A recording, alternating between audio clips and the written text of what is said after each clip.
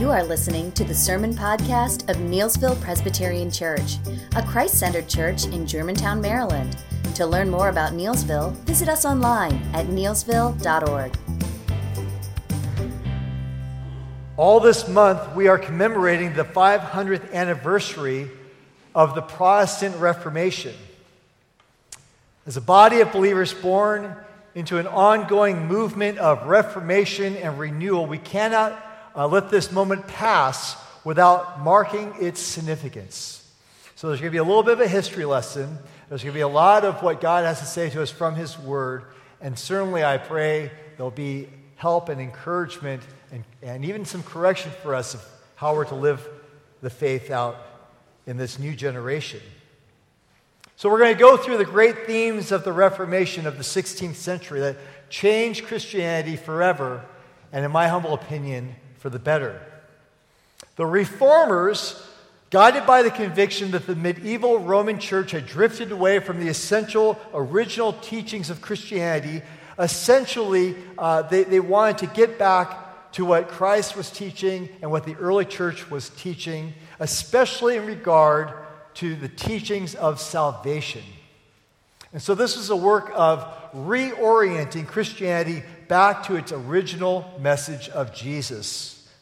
Now, the Reformers never said the medieval church didn't believe in Scripture and its authority. Even in the worst of times, Rome never taught that Christ and His work on the cross weren't necessary and essential to salvation. And no pope in all the history would be caught dead teaching grace wasn't necessary and needed. Very sadly and unfortunately, these are themes that we hear in Protestant churches in America today, and it is a great offense to our Catholic brothers and sisters. No, the Protestant Reformation, a protest of reforming the church, that's where we get the name Protestant Reformation, it boiled down to one little qualifier, the word alone. In Latin, sola. 500 years ago, theologians needed to know Latin, study Latin. Thankfully, I wasn't born 500 years ago because I don't know Latin. Derek, did you study Latin? No, don't get it. But that's what it was. That little word made a huge difference.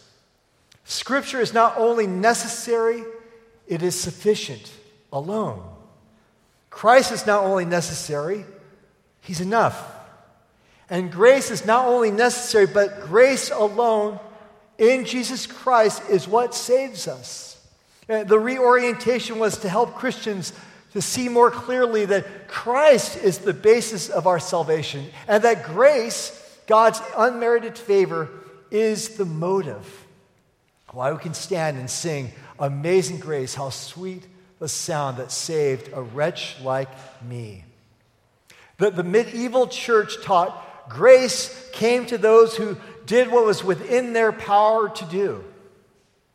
And here's why we can't pass up this moment. Here's why this is critically important today to mark the Reformation. Because in many churches, and many radio stations, and many websites, you'll still hear this message, and they'll pass it off as the gospel, saying, God helps those who help themselves. That is not in the Bible. The Reformers, let alone the medieval Roman church, would do a double take if they heard those words, because that is not what's taught in the gospel. And yet it's something that far too many Christians, a couple years back, a survey, upwards of 86% of self-defined evangelical Protestants, when heard the phrase, God helps those who help themselves, agreed with that statement. The Bible teaches grace is God's favor toward sinners. It's an attribute, it's a characteristic of His kindness. So the Reformers saw in Scripture that the sinner is saved by the grace of God, His unmerited favor alone. No additives or preservatives. God's grace. What does grace mean? Grace is His generosity, His undeserved kindness toward us. If you're taking notes, you could write out the words grace, nice and big, G-R-A-C-E, and put God's riches at Christ's expense. This doctrine means that There's nothing that you do to commend yourself to God, to earn God's grace. You might think, well, I don't know about that. Let's make a deal. 50-50? No. 80% God, but 20%, I'm a good guy, I do a lot of good things. No. Okay, I'll grant you that. How about 99% God, but that 1%, I have to make the choice, right? The choices I make, the good things that I do. No. Salvation, from beginning to end, at least according to this book and to what Jesus taught, is a sovereign gift of God to the unworthy. As Paul wrote to the church in Corinth, and the Corinthian Christians had all kinds of issues. One of the big issues was they would boast in how good they were, the good things that they did, that they were better than others. He said this, "Who makes you different from anyone else? What do you have that you did not receive? And if you did receive it, why do you boast as though you did not?" 1 Corinthians 4:7.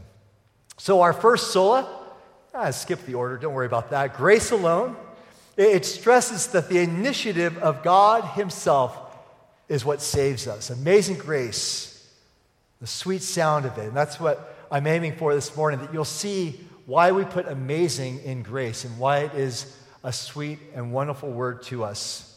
And one passage of Scripture that explains it more profoundly and more beautifully than most others would be Ephesians chapter 2, verses 1 to 10. So I invite you to open your Bible to the book of Ephesians, chapter 2. It'll be on the screen. I'm not hearing too many pages turn, but I would encourage you to use your pew Bible or to bring your Bible to church. Who has it? Barry, what page is that on? 976. We got a winner. Okay. Listen now to God's word.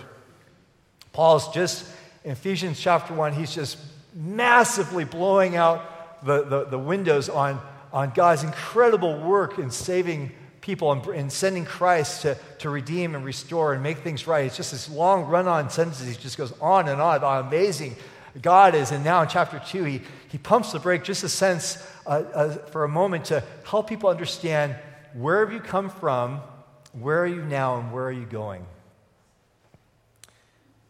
You were dead in your trespasses and sins, verse 1, in which you once walked, following the course of this world, following the prince of the power of the air, the spirit that is now at work in the sons of disobedience, among whom we all once lived in the passions of the flesh, carrying out the desires of the body and the mind, and were by nature children of wrath like the rest of mankind. But God, being rich in mercy, because of the great love with which he loved us, even when we were dead in our trespasses, made us alive together with Christ. By grace you have been saved, and raised us up with him, and seated us with him in the heavenly places in Christ Jesus, so that in the coming ages he might show the immeasurable riches of his grace in kindness toward us in Christ Jesus. For by grace you have been saved through faith, and this is not your own doing. It is the gift of God, not a result of works, that no one may boast. For we are his workmanship, created in Christ Jesus for good works, which God prepared beforehand that we should walk in them. This is the word of the Lord. Thanks be to God. In this passage, Paul explains how Christians have been reconciled to God. He plainly lays out our condition before we were saved and after we were saved. And he even gives a hint of what it will be like in glory when Christ returns. What was our condition? What was our state before we were saved? He says we were spiritually dead. Now we are alive in Christ. Look at verses 1 to 3, and they'll be on the screen. Verse 1, you were what? Dead in trespasses and sin. He means we were spiritually not alive. We were not innocent before God. Even worse, we were not capable of honoring God. We were running from him. The only way that someone can move towards God is if God draws them. But here we see we were spiritually dead. Corpses don't move unless it's the walking dead, and we weren't moving. So in these verses, these first 3 verses, Paul is diagnosing our spiritual death due to 3 things. There are 3 causes if you look at these verses. Number 1, due to the ways of the world in which we live, the influence of Satan, the evil one, the power, the present power at work in this world. And number 3, the sinfulness of our nature. Look at the second half of verse 3. Quote, we were children of wrath like the rest of mankind. Someone will say, well, children are born innocent. It's the choices that they make later in life. And the scripture clearly teaches, as all scripture does, we are born into sin, born under the curse of Adam. This is hardcore. Paul is saying we are dead, disobedient, demonic, and destined for destruction. Look back at your life before you became a Christian. How were the influences of the world, the temptations of the evil one, the outworking of your old nature at work in your life, what were those things resulting in? Where were you headed? But this is tough to hear, isn't it? This examination of our inner being is truly alarming and even offensive in 2017. Imagine, if you will, for just a moment, a doctor who has 3 patients with heart disease. And she calls her 3 patients to her office to share this news with them. And I'm going to play the part of the doctor and the 3 patients, okay? So this is my big audition for a show. You ready? We'll begin the scene. I have some news for you. There's good news, but first I need to share the bad news. Each of you is in terrible risk of dying because you've been chain smoking all of your life, because of terrible heart disease, and because of a problem with the way your heart was formed, a degenerative heart disease from your birth. Unless we have major surgery, you will be dead in less than a year. First patient. That's outrageous. Who are you to say that I should live a different way or have to have a surgery and critique my lifestyle? You should be ashamed of yourself. See, that's years of training right there. Patient number 2. How dare you, madam? You're so arrogant. I'm fit as a fiddle. I mean, compare me to my neighbors. I'm in great shape. I can walk all the way down my driveway and pick up the Washington Post and barely make it back to my house. I'm in perfect shape. I can't believe that you would cause me this uncomfortable nature in my spirit. I'm going to go home now. Third patient sits quietly for a moment, says, Doctor, this news has come as a shock. I had no idea that chain smoking, and, well, maybe I did, choices I made, but even that I was born with this condition, and it's shocking that I need surgery, but thank you for sharing this news for me. So about the surgery, what will be my part in the surgery? How can I help you? Do you want me to hold the scalpel? Oh, just lie there and be unconscious. Is that my part? Okay, I can do that. And scene. Thank you. Thank you. Thank you. Thank you. It's just like that. That's what Paul was thinking. Now, most people assume that they are basically good, don't they? You give a person the right opportunities and education, and set them on the right path, and they're going to make the good choices. But good laws, education, opportunities, as invaluable as those are powerless to change the human heart condition. A heart that is conditioned and is born with a great desire to go our own way. How many of you remember that great Fleetwood Mac song? You can go your own way. Straight to HE double hockey sticks. We'll never truly think that it's amazing until we recognize how appalling our natural condition really is without Christ. Next slide. Verse 4, but God. But God. Paul points out astonishing causes of surprise about God's grace. There are at least 4 key Bible words here that I want you to write down and celebrate in this passage that speak to God's character revealed through his sending his Son. So if you're taking notes, or if you have your own Bible, you could circle these, write these down. What are the 4 words we see in these incredible verses of 4 through 7? Verse 4, mercy. Being rich in mercy. That means that God withheld the just punishment that you deserve and I deserved. He withheld that. That's his mercy. Second word, love. Verse 4, great love with which he loved us. Then our theme of the day, grace. Verse 5, again in 8, God generously gives us what we need yet don't deserve. And kindness. The attribute of God on display throughout this whole chapter, God's kindness, that he would make us alive in Christ. Verse 5, that he would raise us up. Verse 6, that he has seated us in the heavenly places, the heavenly realms. We have a glimpse of the future in store for us, like being seated at the wedding feast. Why all this? Verse 7, so that in the coming ages he might show the incomparable riches of his grace expressed in his kindness to us in Christ Jesus. Why is he doing it this way?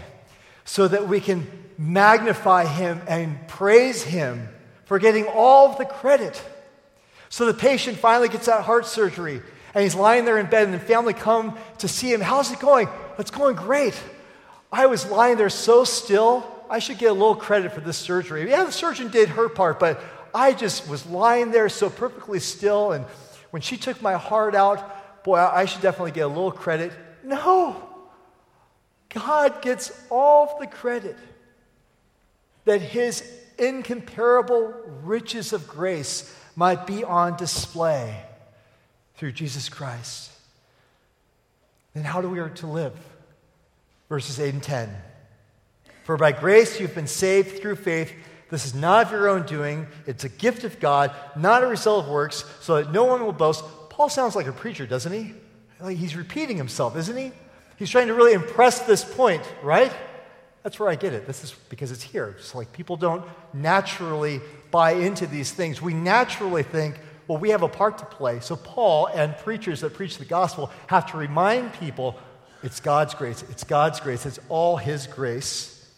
Our salvation entirely God's generous, costly gift. And we'll learn in the weeks to come that even faith, the faith that we put in God and in Jesus Christ, is very much a gift from him. We're not saved as a reward for our good deeds, our religious performance, potential, or character. We have nothing to boast about except the cross of Christ, Galatians 6:14. The good works of Christ have saved us for doing good works in gratitude. For we are his workmanship, Paul goes on to write. We are God's handiwork. We are created for a purpose. You know, there's no one like you. In all of the universe, God created you a masterpiece, one of a kind.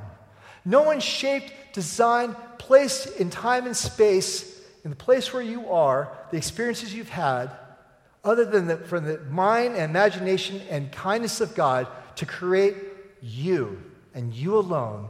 And he says from the beginning of time, you're created for a purpose. By being saved by grace, you'll be sent out to do these good works that he planned in advance. Created in Christ Jesus for good works, which God prepared beforehand, that we should walk in them. So someone says to you, God helps those who help themselves? Nope. That's not true. Someone says, well, we're all born innocent. It's about the choices you make. Can't find that in the Bible.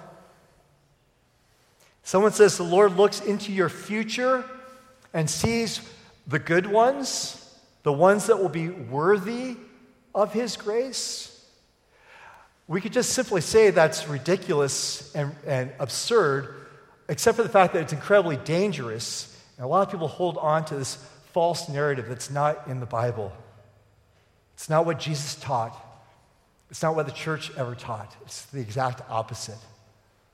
We've been recreated, born again, born from above, John 3, by God's Spirit through the work of Christ. That's the gospel that gives us meaning and purpose and vitality and opportunity daily to come and say, Lord, I can't do this without you. I can't walk this walk without you. I need your grace anew today. That's the reason, the motivation that we are saved by grace alone. And the purpose with which we are saved is to live to his glory. And we express ourselves not to earn anything, but just to show our gratitude to God. And he still gives us so much. We get to come to the table this morning to receive his invitation, that foretaste of what that heavenly kingdom realm will be like. And so let's go to prayer right now. Prepare our hearts, and Pastor Derek will come and lead us as we celebrate God's amazing grace at this table that's come to us through Christ's sacrifice. Oh, Lord, we thank you this morning because of where we were, but God, by your work of grace, bringing us to this new place, and that you have created us and you are reworking in us, oh God, with plans of good works and deeds and things that you want us to walk in for your glory and for our ultimate good. Help us, oh God, to understand the desperate nature of the bad news so that we can revel in and celebrate and be grateful for the very good news. And we thank you, O God, for the invitation to this table. Prepare our hearts, O Lord, as we come now to receive again this gift from your hand. Amen.